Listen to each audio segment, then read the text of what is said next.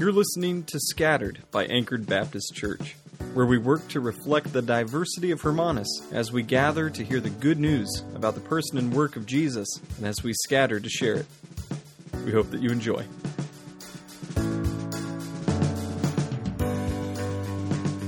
As much as is possible, I try not to talk about things that I know nothing about. Now, sure, in conversation, I will ask questions. I'll stay curious. I like to be curious. However, the Proverbs tell us that a fool talks too much, and the preacher last week encouraged us by letting us know that our words should be few. But right now, I'm going to dive into waters that I do not know how to swim in. I'm going to talk about something that I'm clueless about. Money and finances. For me, it's just a jumbled bunch of numbers on a page. When it's zero or negative, I know that's a bad thing. And when it's above zero, I know that is a good thing. And here are two examples of mistakes that I've made in this area. In 2009, a guy offered to give me something called a Bitcoin. It reminds me of like those gold-covered chocolate coins, right? It sounded like fake money, like a scheme for tricksters. It was digital money. And that seemed silly. But this last week, reading through Ecclesiastes, studying it, I've been second-guessing some decisions that I've made in the past. So I checked when I was writing this sermon, and someone had offered to give me one of these Bitcoins, which back then was worth 2 cups of coffee, but now would be worth 207,000 rand. Another decision that I did not make, maybe I should have, was to buy a couple of small parts of a business. Stocks back in 2013 that would have cost me a lot, 1,000 rand. It was too much money at the time, but now those two things would be worth 29,000 rand. I look back and I think to myself, wow, how much school for my kids could that pay for? How many trips to the shop for veggies? All the car repairs that I could get done right now and not have to wait on. I've been kicking myself a little bit for it. But this is not a counseling session or a financial advisement meeting, and I don't want to just stand here and whine. I say this because there are many worse things that could happen, right? Maybe 2 things that are worse that we've read about or will read about. The first we heard last week. A man works his way up from nothing. He has it all, and yet he has no one to share it with. He has no one to give it to when he dies. And then others are going to plunder it. He is truly alone, and he spent so much time hoarding up wealth that to put salt in the wound, he didn't even try to enjoy it. It was folly. It was vain toil and smoke on so many levels. Well, this week, as we finish chapter 5, we're going to see someone with a different problem. They had it all, and then they lost it all. And when we reach the end of our text today, this is what I want us to take away. In a complex and unjust world, we should gratefully enjoy the good gifts of God on account of Jesus. Last week, we left off with the preacher's words to us about how to approach God. First, to realize that God has already approached us and that we are surrounded by His work, whether we understand it or not, whether we choose to see His work or not. The preacher encouraged us to fear God, not to speak or act like fools when we approach Him, to make sure our motives are correct when we enter His house, to be careful what we say and what we promise. However, we also mentioned last week that the writer of Hebrews teaches us that Jesus is the final temple, the house that we enter into to meet God.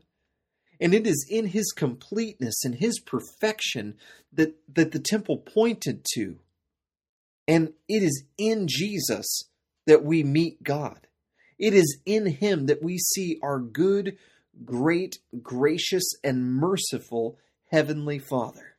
Our lectionary readings last week offered us not only good reason to fear and honor God, but also gave us the good news that Christ has given us refuge in him, and we have no fear and no condemnation because of him. That all who turn from themselves to Jesus are saved. The riches of Christ are bestowed on you, and you will not be put to shame, simply because he invited us to call on his name. Today, starting in chapter 5, verse 8, we read this. If you see in a province the oppression of the poor and the violation of justice and righteousness, do not be amazed at the matter. For the high official is watched by a higher, and there are yet higher ones over them. But this is gain for a land in every way, a king committed to cultivated fields. So verses 1 through 7 last week offered to us the place where heaven and earth meet.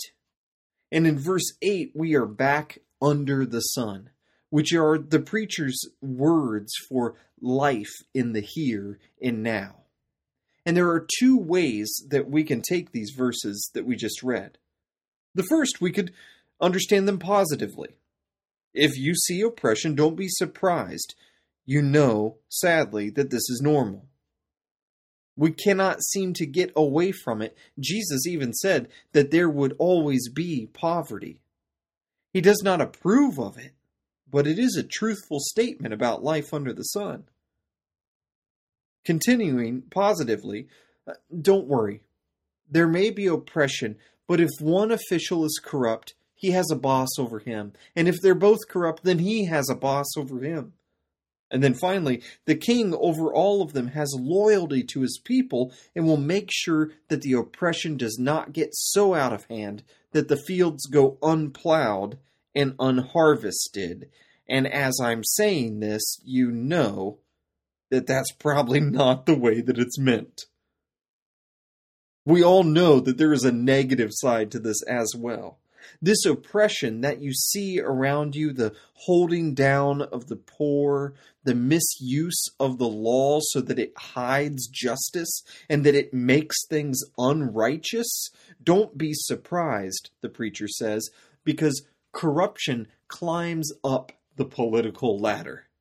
But if you get a king that actually fights for his people and works to make sure his people are provided for, that is a blessing and something that you should be surprised by and thankful for.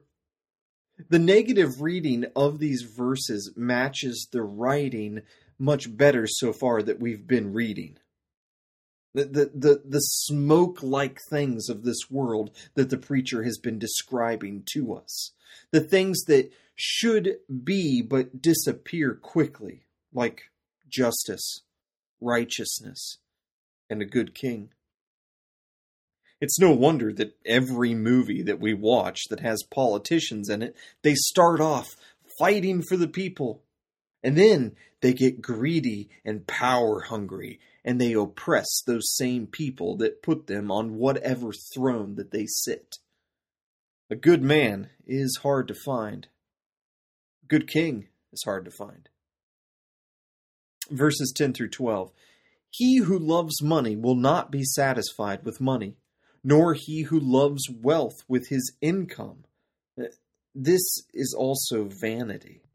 When goods increase, they increase who eat them, and what advantage has their owner but to see them with his eyes? Sweet is the sleep of a laborer, whether he eats little or much, but the full stomach of the rich will not let him sleep. Ecclesiastes 5:10-12. Here the preacher points us at what greed leads to. Discontentment. When the money and the stuff increases, it makes your eyes bigger than your stomach, we might say. It's never enough. And at a certain point, all you can do is look at all your stuff. You can't even use it all. My greatest enemy in the world, maintenance. Constantly having to fix the few things I already have. You know, you save your money for something, and then it's great, and then it breaks, and then you have to save more money to fix it. Or you put it aside, you replace it with something new, and pretty soon you have two broken of the same things, right? The preacher then shifts our view, not ignoring the need or injustice and serious poverty. But he moves our minds to think about the person who works hard, and has no more responsibility after that. They can sleep hard and heavy in peace every night. This is what he's talking about when he talks about the sleep of a laborer. Whereas the rich person in verse 12 has too much on his mind and he can't sleep. What did riches and success buy that person? Well, nothing but anxiety and bad sleep. Verse 13. There is a grievous evil that I have seen under the sun. Riches were kept by their owner to his hurt. Wait, what? How could riches be kept and be hurting someone? Is this like last week when the person did not have family to share with or to hand the wealth down to? No, maybe it's something worse. And those riches were lost in a bad business. And he is the father of a son, but he has nothing in his hand. As he came from his mother's womb, he shall go again, naked as he came, and shall take nothing for his toil that he may carry away in his hand. Here we go. The financial market fell apart. The currency bottomed out. The business failed. The factory burnt down. Your partner stabbed you in the back. The accountant stole all the money. Whatever the case is, it's all gone now. And the people that he wanted to hand it down to will get nothing. And we get a taste of the wisdom that Job taught us. As I came empty-handed into this world, this is the way that I'm going to leave. Verse 16, this is also a grievous evil. That is, it's very evil. It's a very sad evil. Just as he came, he shall go. And what gain is there to him who toils for the wind? Moreover, all his days he eats in darkness, in much vexation and sickness and anger. But whether you leave this world with a fat wallet or an empty one, verse 17 gives us the final picture of someone who works for nothing but the money and the reputation. They end up eating meals with no bright light of hope or even any enjoyment. They are unhappy, miserable humans that will always be confused about why they are not more happy, more satisfied, or ever content. This is the type of person who sits back and never truly sees their need for God. And if that hard day ever comes, when they lose it all, they sit back and instead choose to curse God. The preacher is pushing us to see the foolishness of that kind of thinking in life. He is pushing us to see Job's position as wise after he has lost everything and plus some. Job says in Job chapter 1, verses 21 to 22, naked I came from my mother's womb, and naked I shall return. The Lord gave, and the Lord is taken away. Blessed be the name of the Lord. In all of this, Job did not sin or charge God with wrong. I think that most of us will never be in a position to lose that much. because none of us at Anchored have that much. Though perhaps we would be tempted to curse ourselves for not working harder, for not taking advantage of that enriching situation. Perhaps even we would become greedy workaholics if given the opportunity. So, as an alternative, what should we do? I think we need to go back to the beginning of the chapter as our starting point. We must fear and love God. Job feared and loved God. He was a righteous man. We may never find ourselves in a story like Job's. However, whatever our story looks like, this is what we should be doing. Verses 18 to verses 21, Ecclesiastes 5. Behold, what I have seen to be good and fitting is to eat and drink and find enjoyment in all the toil with which one toils under the sun the few days of his life that God has given him, for this is his lot. Every one also to whom God has given wealth and possessions and power to enjoy them, and to accept his lot, and to rejoice in his toil, this is the gift of God. For he will not much remember the days of his life, because God keeps him occupied with joy in his heart. This is what is good. Eat, drink, and be merry while struggling through whatever hard work God has given you to do. Your days are short, and there is no other way to live. So whether you have a lot or a little, the preacher here is telling you, enjoy. It's not bad to celebrate when you go through a season of life that brings a lot of financial blessing. And it is good also to take the time when you go through a lean and poor season to set aside something to enjoy. This is actually a gift of God to you. With a healthy fear and love of God also comes a joy that He gives, which gives you escape from the struggles and hardships of this world.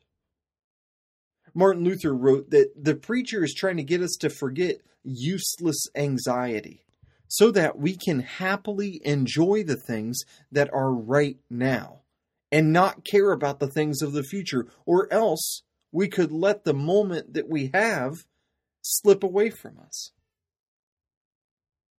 God is the giver of life, according to verse 18, and we can fear and love Him by seeing the small joys in life right here, right now. 2 weeks from now, we're going to be finishing Ecclesiastes. Somehow. And in chapter 9, verses 7 and 9, we see the same review of God's gifts to us written in this way. Go eat your bread with joy and drink your wine with a merry heart, for God has already approved what you do. Enjoy life with the wife whom you love all the days of your vain life that He has given you under the sun, because that is your portion in life and in your toil at which you toil under the sun. Two things strike me as beautiful in all of the text that we've read about these under the sun gifts that God gives. The first being, and you could probably guess it, the food, of course. I love it because the joy of sitting around and enjoying food at a table with a whole party of people is something that we've all been missing lately. And yet, it is something that God intended for Adam and Eve when He said that they could eat of almost every plant in the garden. I can imagine that being a diverse and delicious meal. The prophets picture heaven and the new heavens and the new earth with God forever as being a meal. On that last day when Christ comes and will be ushered to the marriage supper of the Lamb, where good wine and rich food is plenteous enough that every person that trusted in the Messiah as their Savior is there and enjoying the food. And let's not forget Jesus being accused of being a drunkard because of the people that He hung out with, and apparently the people that He accepted invitations from to enjoy meals with.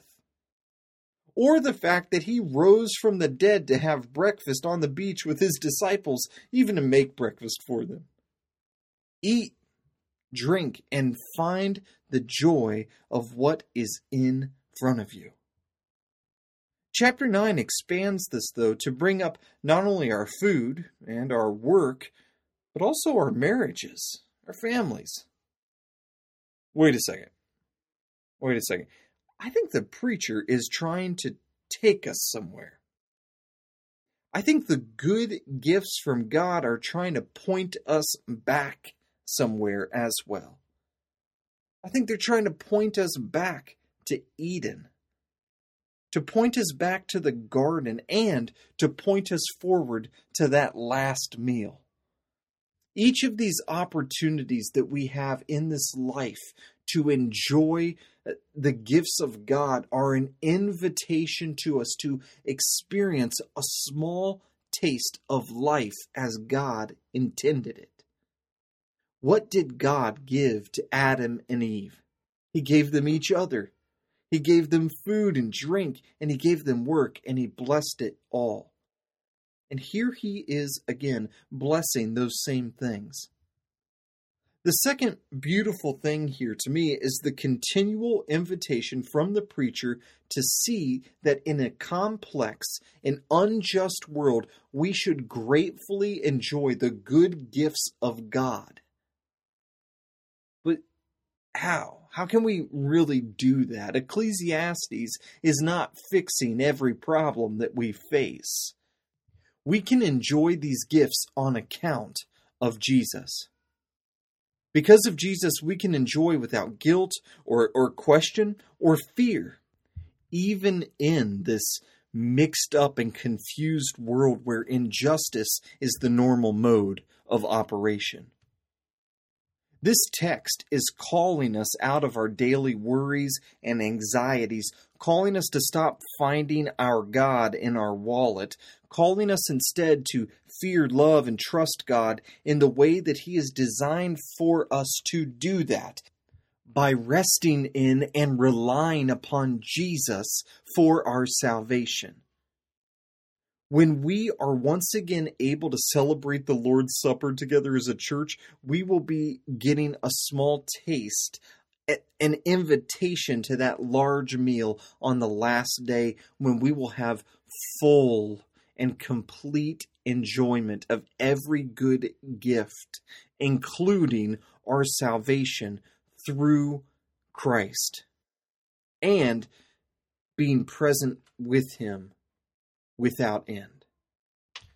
Oh, the depth of the riches and wisdom and knowledge of God! How unsearchable are His judgments, and how unquestionable His ways! For who has known the mind of the Lord, or who has been His counselor, or who has given a gift to Him that He might be repaid? For from Him and through Him and to Him are all things. To Him be glory forever. Amen.